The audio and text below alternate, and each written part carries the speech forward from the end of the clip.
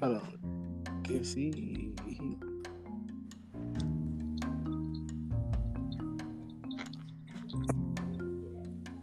Gary?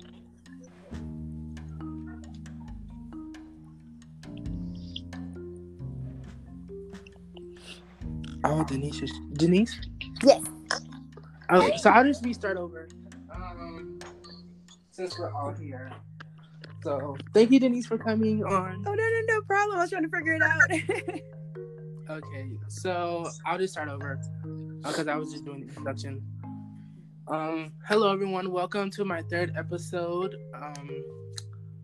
Let's talk mental health and accepting the new normal. What is normal? Some say that normality can be a synonym for constant. However, the word normal is ever changing. As we look at our past, state, and our present, and to guide for the future, we know that normal is a relative term similar to liquid, always in a state of flux depending on our surrounding. As the pandemic stretches across the globe and annihilate our community, our so-called normal is not so normal anymore. Normality, as we know it, has abandoned us, and now we must accept a new normal moving forward. A lot of the times we move way too fast, which doesn't back and appreciate the moment in time. However, this particular moment in time forces us. On this episode, Let's Talk Accepting the New Normal, we will discuss mental health, ways to avoid depression, how to actively practice gratitude in the midst of a never-ending storm, and more. I have three guests with me today. Can you introduce yourselves? Yes. Hello, I'm Candace Pittner. I'm a licensed professional counselor in Texas. Graduated with a Master's of Education in Counseling Psychology from University of Houston. Go Cougs. And I have my Bachelor's of Science in Psychology from a school up north. Currently, I work in a maximum security prison psychiatric hospital. So I'm a mental health therapist in a psychiatric hospital for the Texas Department of Criminal Justice. And on the side, I have a private practice. It's called Healing Through Storgate. And I provide low-cost, affordable services for individuals, families, couples. And I also provide free group therapy for the community of Houston. So that is me. And I thank you so much for even considering having me on here. I'm very excited to share any of my knowledge and any passion that I can share. So thank you. Hi, I can introduce myself. My name is Denise Ramos. I'm a licensed clinical social worker in Texas also. I'm with UT Physicians Legacy Community Health, and I also have a private practice, Inner Serenity Counseling. And my main focus is on mental health. So all of the patients that I work with do have a mental health diagnosis.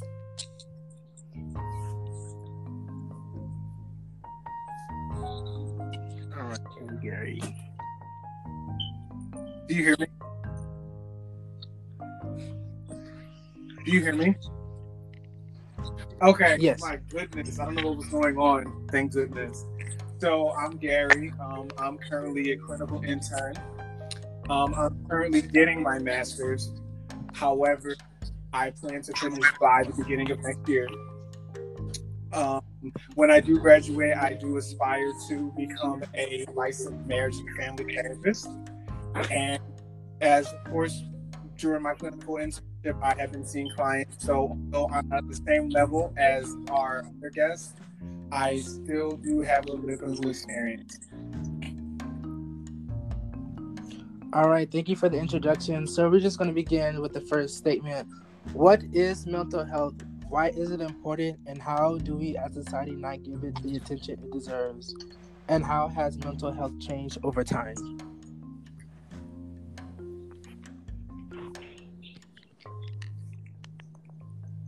Are you just jumping in? Yeah, go ahead, Denise. Okay. I'm sorry, I didn't know. Okay. Well, I know when we speak about mental health, we look at our cognitive processing and a lot of how we adapt to certain environments with our thought patterns. So when we're looking at mental health, we're really looking at kind of an emotional stability. What are we looking for is, again, how we process a lot of what's around us. And I'm sorry, what was your second question? Like, how has it changed? So what is mental health? Why is it important? How do we as a society not give it the attention it deserves? And how has mental health changed over time? Okay. A lot of the times what we're seeing is that we forget that as a whole, not only do we have to be physically aware of our health, but also our mental health. And I think how it's changed is that we're giving it more attention. There's a lot of stigma associated with mental health. I think that's why it hasn't taken priority in the past, but now that we're seeing how it affects our well-being overall, we are giving it a lot more attention presently. Yes, that's very true. And to piggyback off of that, I think one thing that we all could keep in mind is that not everybody has a mental health illness, but everybody does have mental health. They have a mental health status. There's, a more stable mental health and a less stable mental health.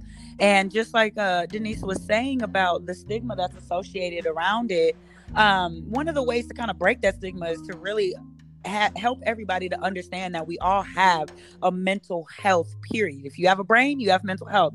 And having that most stable mental health is obviously the optimal option. So if we, teach that to each other, we can either avoid some mental health that's caused by like environmental causes, or we can seek the help earlier on for either environmental or chemically caused mental health illnesses. So that that's what mental health is, and we're definitely giving it a lot more attention, especially within the minority community, because the minority communities are the communities that tend to say, keep it in the house, or you don't need a therapist, you need Jesus, or even in the Black community especially, we say, oh, Black people don't get that. We don't get depression. Oh, he just a little weird. He just a little off. She fast. She this, things like that. And we tend to write it off on what seems more societally normal or societally acceptable. But in reality, it can be, an indication of our mental health. So that's my input.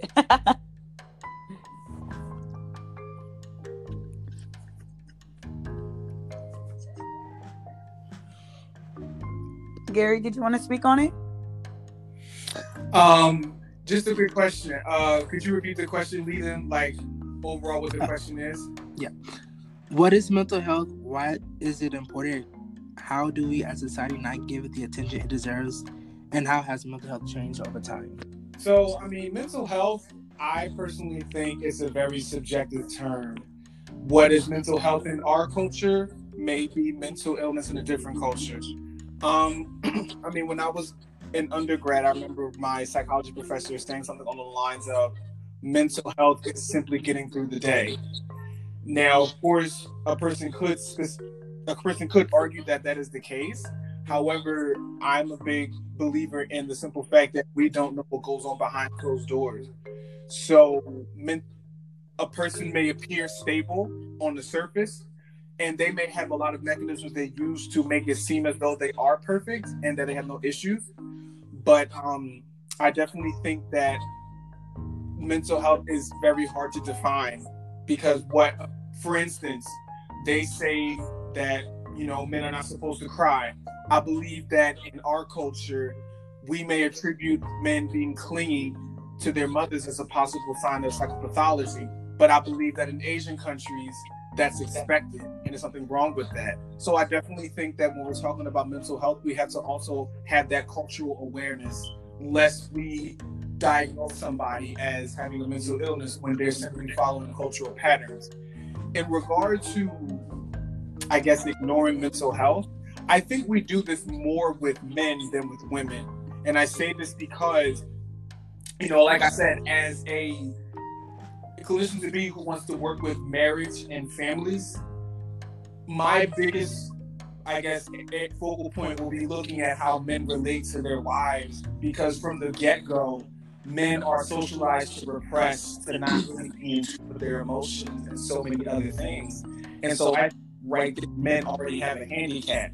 And then we have other things that people can use, such as drugs, alcohol, and I think even a culture-wide practice of people, I guess, making it seem as though they don't need love, they don't need affection, they don't need all of these things, and revering people who are very egoistical, I think it makes it very hard for people to want to get help, since they want to always maintain this tough exterior that nothing phases me. I think you see this kind of facade on many of the shows that a lot of people enjoy, you know?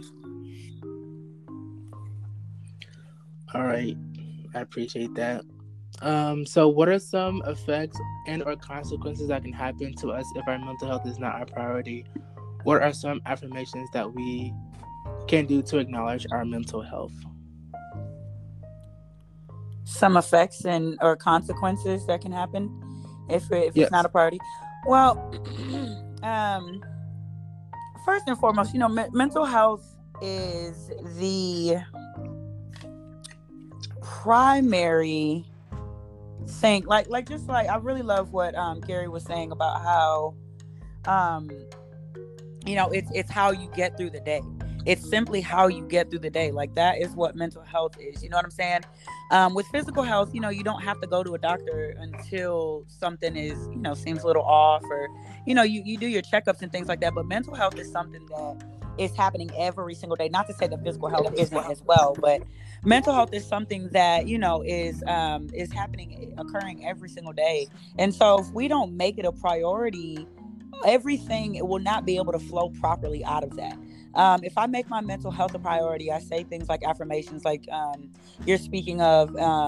I either have a therapist, or I have some self-help books, or just anything that helps me to maintain a stable and positive mental health. Everything that flows from that will be much better. So I'll have better days, I'll have better relationships, I'll be able to be more productive at work. I'll be able to be more productive in my hobbies and the things that I like to do. The after school hobbies and self-care activities and things like that. So basically everything flows out of our mental health. So if we don't make that a priority, everything that comes after that, everything that flows out of that is not going to be optimal.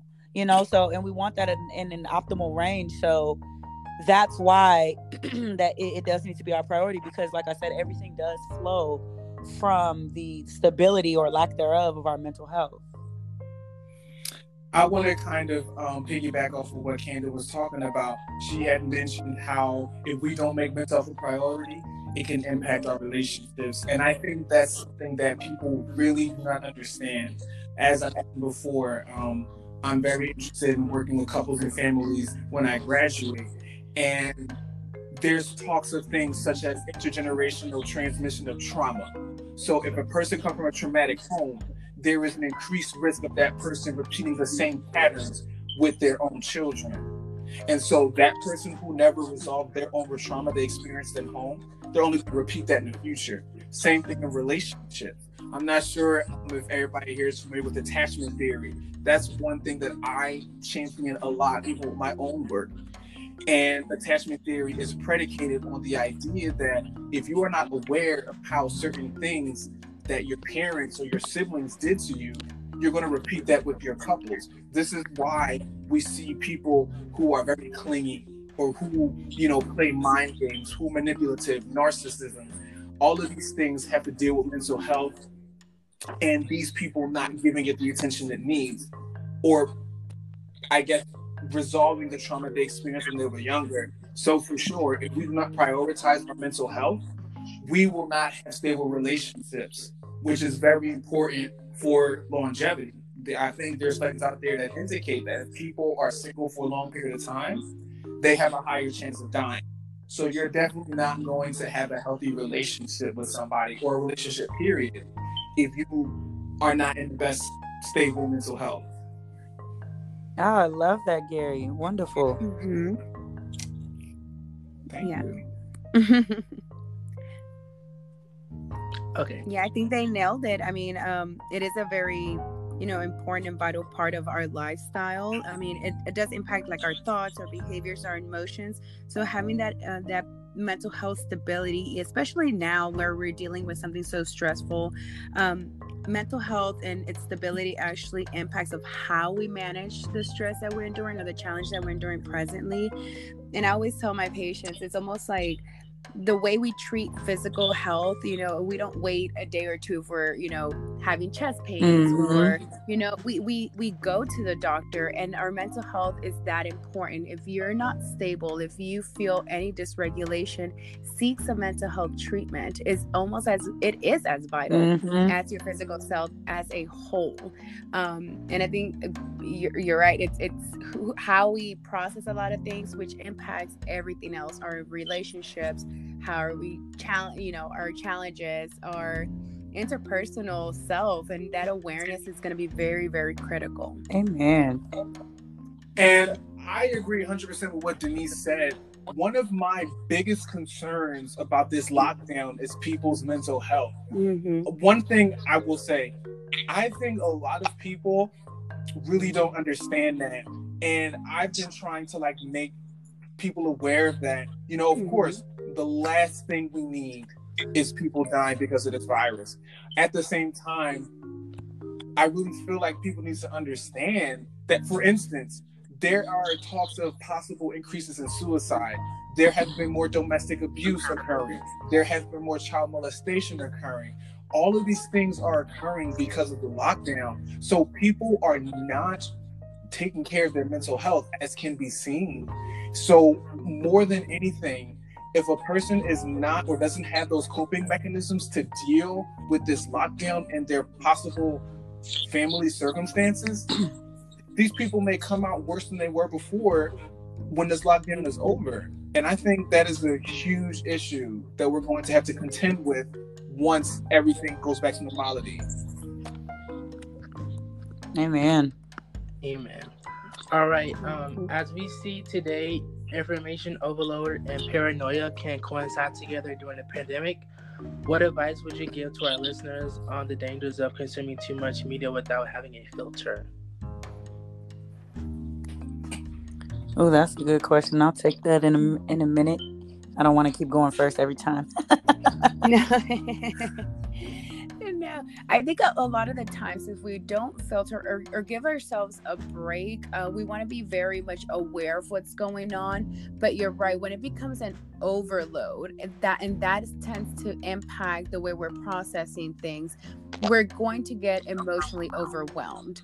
So if we don't have those limitations where we say, okay, right now I'm very much aware of what's going on, but allow yourself a break. Allow yourself to be in the present moment with whatever it is that you're doing at that time. Go out for a walk. Be very mindful of the present moment. When we tend to give in negativity and just, because it is, we're seeing the deaths, we're seeing, that's what the news is showing us. So we tend to increase and escalate that fear. So what does fear do? It increases anxiety, because that's what anxiety is, right? So then that can also induce some depression. So now we're going into a spiral of very negative, and maladaptive behaviors. So understanding that, yes, we want to be knowledgeable, we want to be aware and up to date of what's going on, we have to set limitations. We have to be able to give not only our mind a break, but also physical self, because sometimes that stress, you're going to feel it physically. So now you're overall overwhelmed. So it's very important to understand when to have those limitations. I could not agree any more with what Denise just said.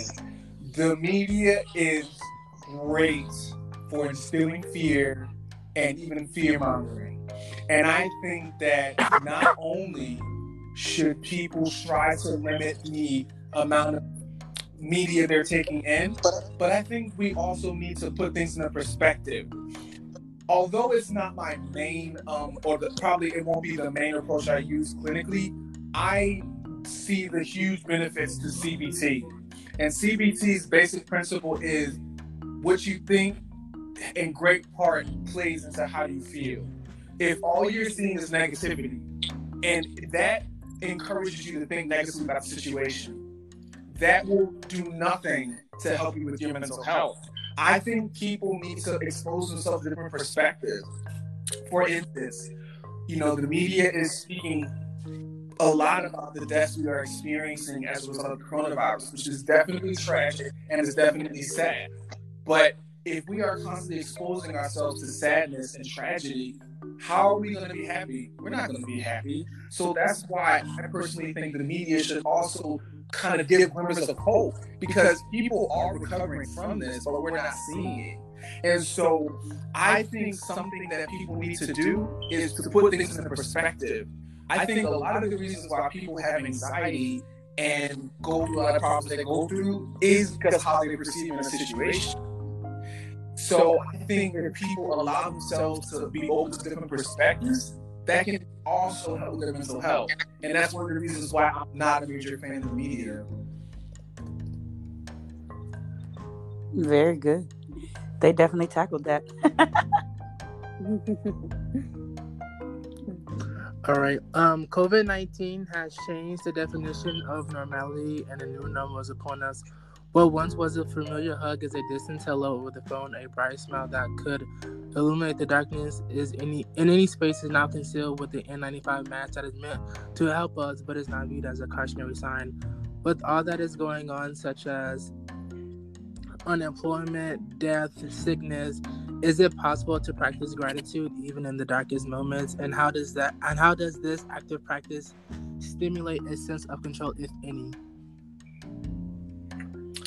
In my personal opinion, I think if you weren't practicing gratitude before, it may be hard for you to do so now. I say this because me personally, for the longest time, I've always been the person to appreciate what I have. I've always been the person to sit there and say, I'm pretty sure there is somebody across the world who would kill to have the life that I have. So I think, in spite of this current situation, expressing gratitude should be something we practice even outside of pandemics. Because I think if you only practice gratitude in these horrible times, you're not going to practice it outside. And having gratitude, I think, can have very therapeutic effects on a person's cognition. If you're always able to point out the positive in your life, just as a general practice, as a habit, then that will do a great thing for your mental health. However, if you're only expressing gratitude when times are hard, you're not going to translate that to your daily life. It's not going to be a habit. So although I agree that gratitude should be something that people, try to have during these times, I think that is something they should strive to have all the time. And I definitely do think people can have things to be grateful for. For instance, I could say that I guess during these current times, I'm grateful that I'm able to work because they consider me an essential employee because I currently work in a fast food place. So I'm considered an essential worker, and I still have some income coming in. So of course, the next guy who's unemployed, he may not be as grateful, but I'm very sure that even that man who's unemployed can still be grateful about something that somebody else doesn't have. So this is what I'm saying about gratitude. I think is a mindset. It's not something that can only be utilized substantially.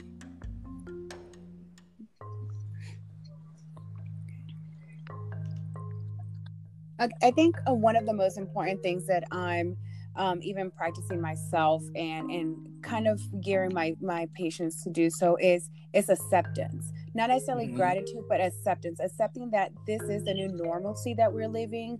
How do we adapt to that? Because if we try to fight it in any other way, aside from accepting, okay, this is my new norm now, because we don't know what's going to happen. If we tend to fight it, right, that increases anxiety, that increases this fear of lack of control. So if we say, okay, this is where I'm at now, especially with like unemployment, finances, relationship strain, because we can't see our loved ones, these insecurities that we're having, if we focus on that alone, that's going to deteriorate our mental health, right? Because it does affect our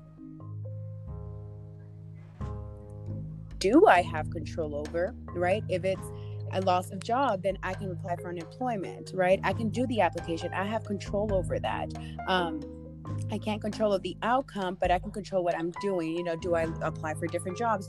So I'm given a sense of what do I have control over versus what I don't have control over. We don't want to induce that anxiety. We don't want to induce those fears. So a lot of times taking a step back and saying, okay, let's reevaluate my new norm now. And that's where mindfulness comes in and says, okay, how do I stay grounded to the present moment? Because can't change what's happening, right? We can't change some outcomes that are out of our control. Then let's stay focused instead of we do want to reframe. We do want to look at the positive side, if that's really hard right now. But, for looking at the silver lining, okay, we're safe, but okay, how do we adapt to this new norm that we're having?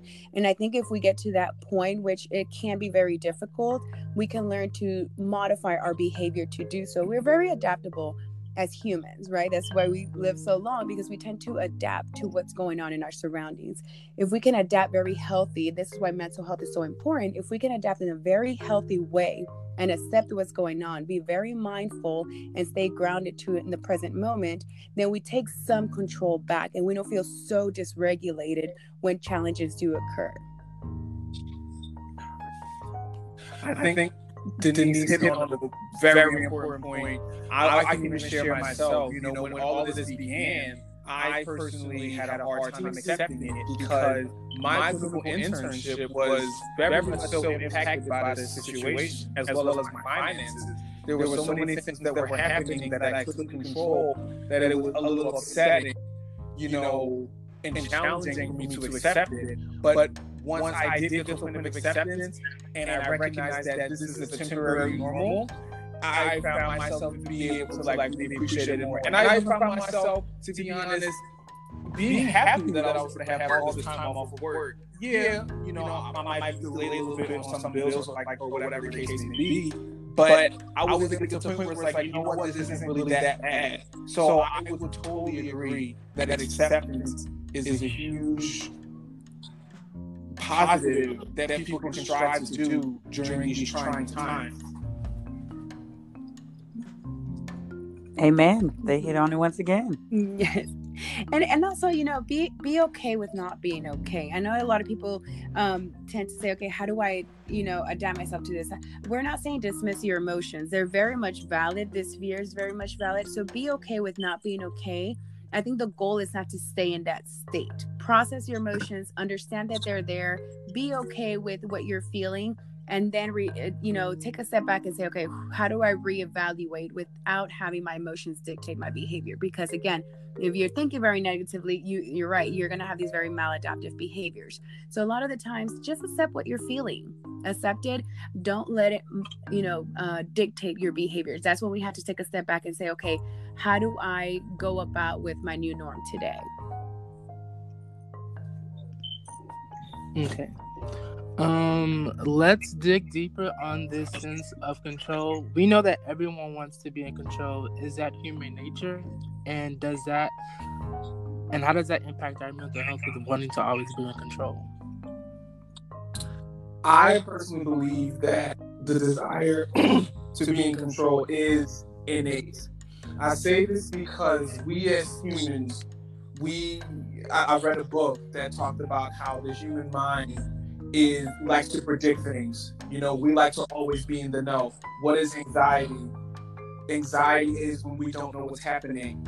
Anxiety is when we aren't sure what will happen if we do X, Y, and Z. So I think a lot of what we do is a way for us to kind of allay our anxieties. I think the more in control we feel, the less anxiety we will experience. I think anxiety at times could be an impetus to want to change circumstances so we don't feel as powerless. So I would definitely say that being in control is innate. In my personal opinion, I think that trauma is the lack of control in a person's life. We go on our lives expecting things to be a certain way. For instance, me when I drive to work, I don't envision in my day, running into a car or possibly running somebody over. These aren't things that are in my predictive mind, if you want to put it that way. So when these unexpected things happen, they can be traumatic because my mind is like, can I predict the world? What can I predict? I don't feel like I'm in control. So I think that, being in control is very innate and it's very important as human beings, because if we do not feel as though we know what to do and we can have a relative degree of stability, that can make it very hard for us to function in general. I agree. It's very innate. This sense of feeling that we need to be in control. The need to control is rooted in our fear and self doubt, and this is why, when we need that sense of control, it's only to regain some sense of temporary relief, right? If I'm able to predict it, then I'm not as anxious, or if I'm able to predict it, then I have this, immediate gratification. So it is very innate, but we have to understand it's also very rooted in this need, this fear of the unknown, these fear of, doubts. And once we challenge those things, once we challenge that we don't have control over everything, even we don't stay in that fear-induced state, because that impacts our mental health. We're always going to be overwhelmed. So if we can start releasing some of these need to be in control, which it's again, we have to learn to do that, because as humans, it's innate within us that we need the sense of knowing. Once we say, okay, I don't have control over this, I don't know the outcome, let me not let fear dictate it, that you're right. Once we start not needing that sense of controlling everything, we cannot stay in that induced fear. So sometimes it is letting go and saying, okay, I don't have control over this, but if, we could plan, if this were to happen, then, okay, this is how I'm able to challenge it. Or if this were to, so we can plan some things that we do maybe understand what possible outcomes we can have. But other things, again, rooted in fear, we have to almost prepare ourselves to say, okay, we don't have control over everything. I love what Denise just said, because not only do I think we can tie this to what she said earlier about acceptance, but I can relate to what she said 100%. Me personally, I used to be very, I don't want to say I was a control freak, but I'm a huge planner. I used to be a huge planner. I was like, no, it has to be this way, it has to be that way, and if it's not this way, then it's a problem for me. I've come to learn that acceptance and not being in control are things that we as humans have to accept. And I found that the more I let things go, and the more that I roll with the punches, the more mentally stable I find myself to be. There's a saying. They say that man plans and God laughs. And I agree with it, because here we are as human beings trying to plan our lives day by day, not at any point accounting for possible unexpected things occurring. And then when those things do occur, we get upset because it doesn't go as planned. And like Denise was saying, that can exacerbate a person's current mental health symptoms. So I totally agree that although it's rooted in human nature to want to be in control, I also think that we have to transcend that need to be in control, because being in control or wanting to be in control can expose one and predispose one to more anxiety and possibly depression if they fail, among many other emotions. I agree with Denise 100%.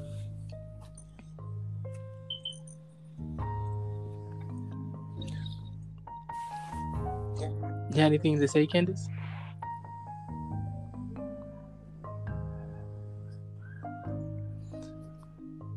All right. Moving on to the second to last question. What, if any, positive things have came from the COVID-19 from your experience? I know for me, I find myself doing a lot of perspective taking and self-reflection. How does that positively or negatively impact my mental health? Wait, ask that one more time. Oh. What, if any, positive things have come from the COVID-19 from your experience? For example, I find myself doing a lot of perspective taking and self-reflection since I'm stuck in the house a lot of time. And how can that impact my mental health? Oh, okay.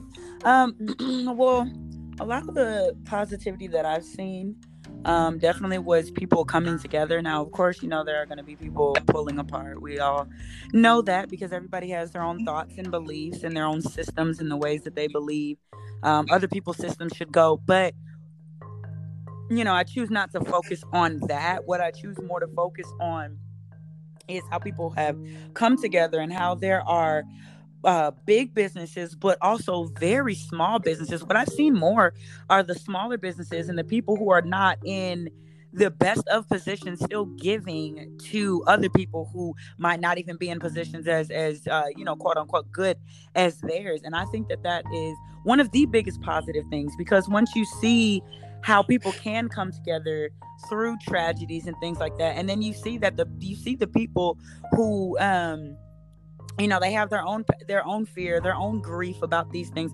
and they're pushing through their own fear, grief, compassion, fatigue, and everything like that, to still extend a hand to the multitudes of other people. I think that is one of the most beautiful and positive things that we can see. We also are seeing how we are able to come together better as a society. And I think, just looking at social media and things, even at surface level as that, people have been discussing that quite a lot, that, this pandemic is really showing us that America's able to do X, Y, Z. And, we're able to come together in ABC way and 1, 2, 3, so on and so forth.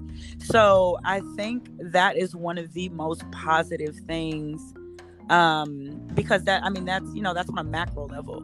And with something like that, something so significant like that being on the macro level, it's definitely going to trickle down to the micro levels, to our own personal relationships with people, or our own personal relationships with our local communities and things like that.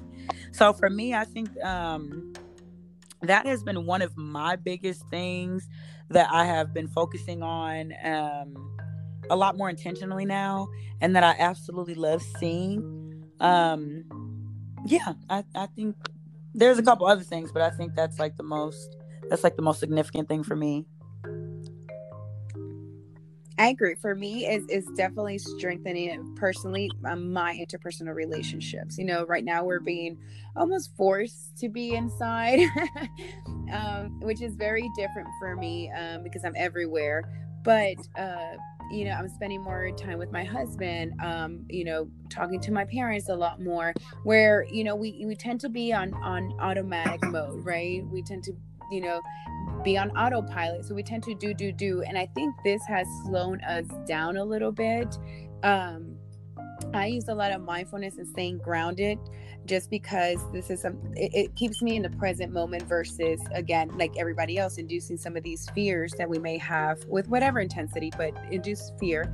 And I think this really put a lot of things into perspective of what needs to be prioritized. And I think for me personally, it's strengthening those interpersonal relationships. Just talking to people a lot more on the phone, where we're used to texting here and there, between sessions for me. And so a lot of the times now we're, I think we watched like 2 movies together on Netflix, me and my husband, which is so rare because we're both so busy all the time. And so for me personally, it's strengthened those. And even when they're, some of my patients or family members are bored at home, I always encourage them, do a board game together, talk and see what's going on, because then you tend to open up the more you're together. So for me personally, it's definitely strengthening those interpersonal relationships that are priority to me. Amen.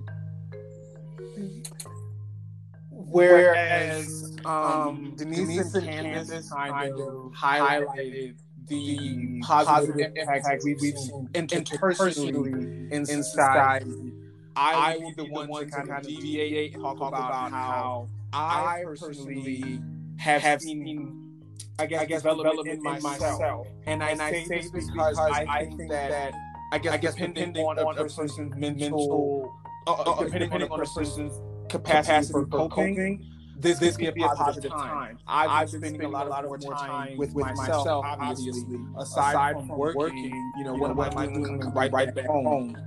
Whereas when society was normal, I would have, I'm out at work, at my internship, not getting home until 10 o'clock at night. I have days where I'm home pretty much the entire day. I mean, of course, I still do my internship here and there, but this time at home has definitely allowed me to strengthen myself mentally. And I say this because prior to the lockdown, I actually had ended a situationship, if you want to put it that way, with somebody else. And one of the main reasons, one of my main fears was, oh my God, I'm going to be at home by myself all this time. I'm going to be thinking about my past relationship and how it failed, and I'm going to miss my partner and all those things there.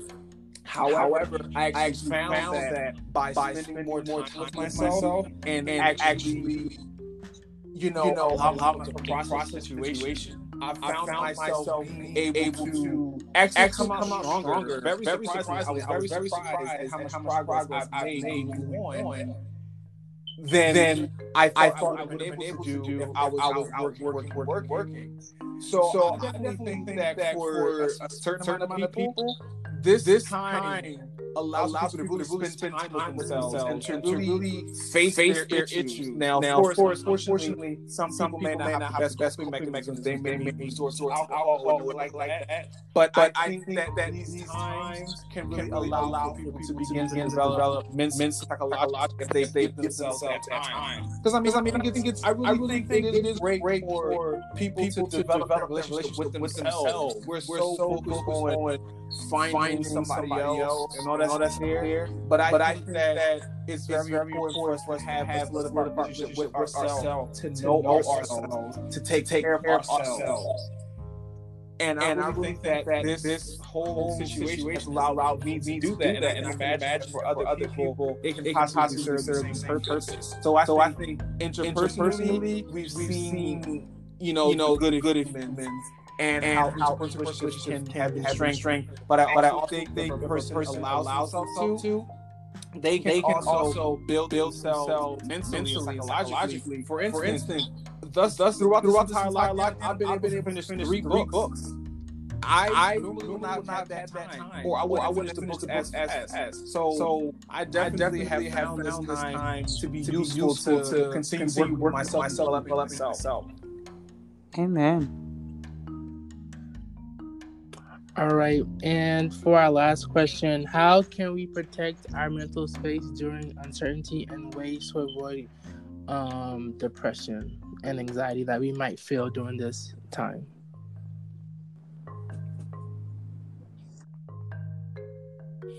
I think emotional awareness or awareness in general is very important. You brought up the term mental space and how we can protect it.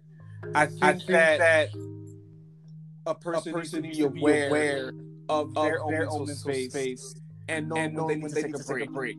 Of course, it's very hard for a lot of people probably cooped up in the house all day, every day with family members or whoever else they're living with. So I definitely think that establishing those boundaries and saying, hey, I need some time alone. I think that definitely allows a person to protect the mental space. Or if available, people can definitely rely on family members and whoever else to help them keep a clean mental space. Put it that way.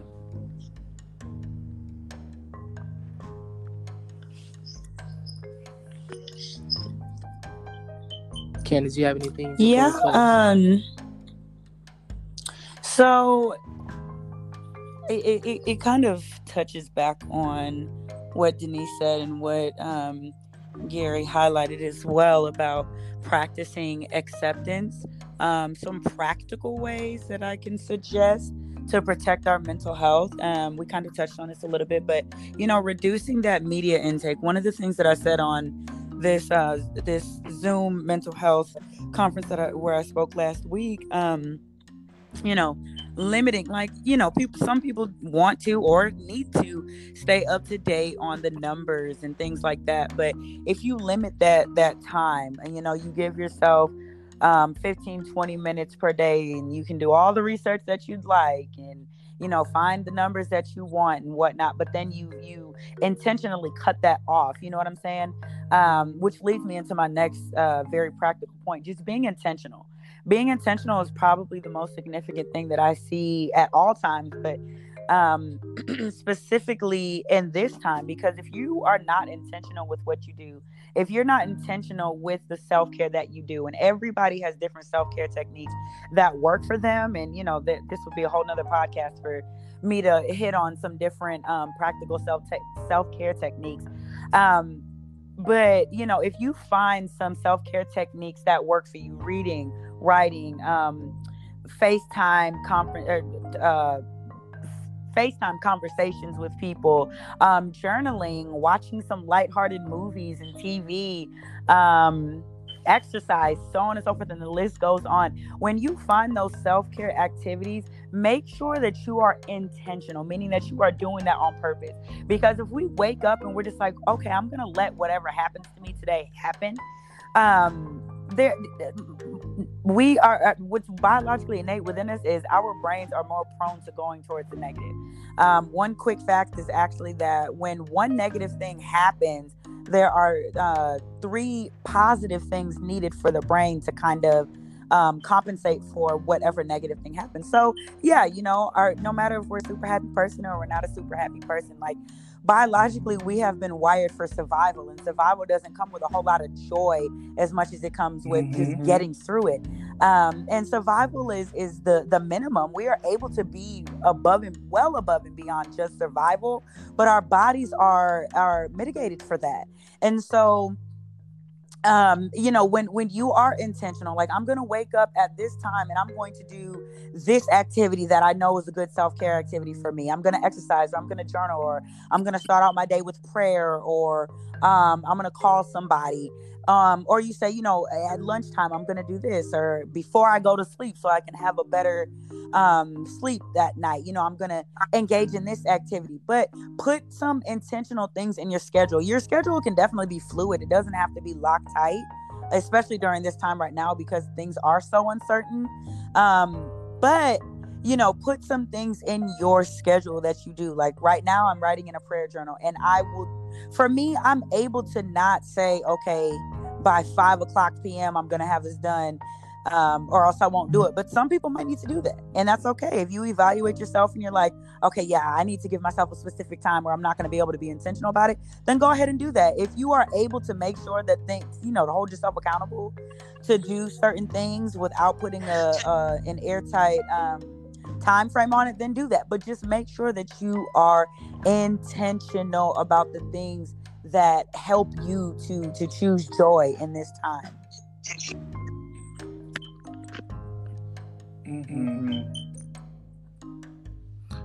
All right. Thank you, Gary, Candace, Denise. She left a few minutes ago, but thank you all for joining me on this podcast about mental health.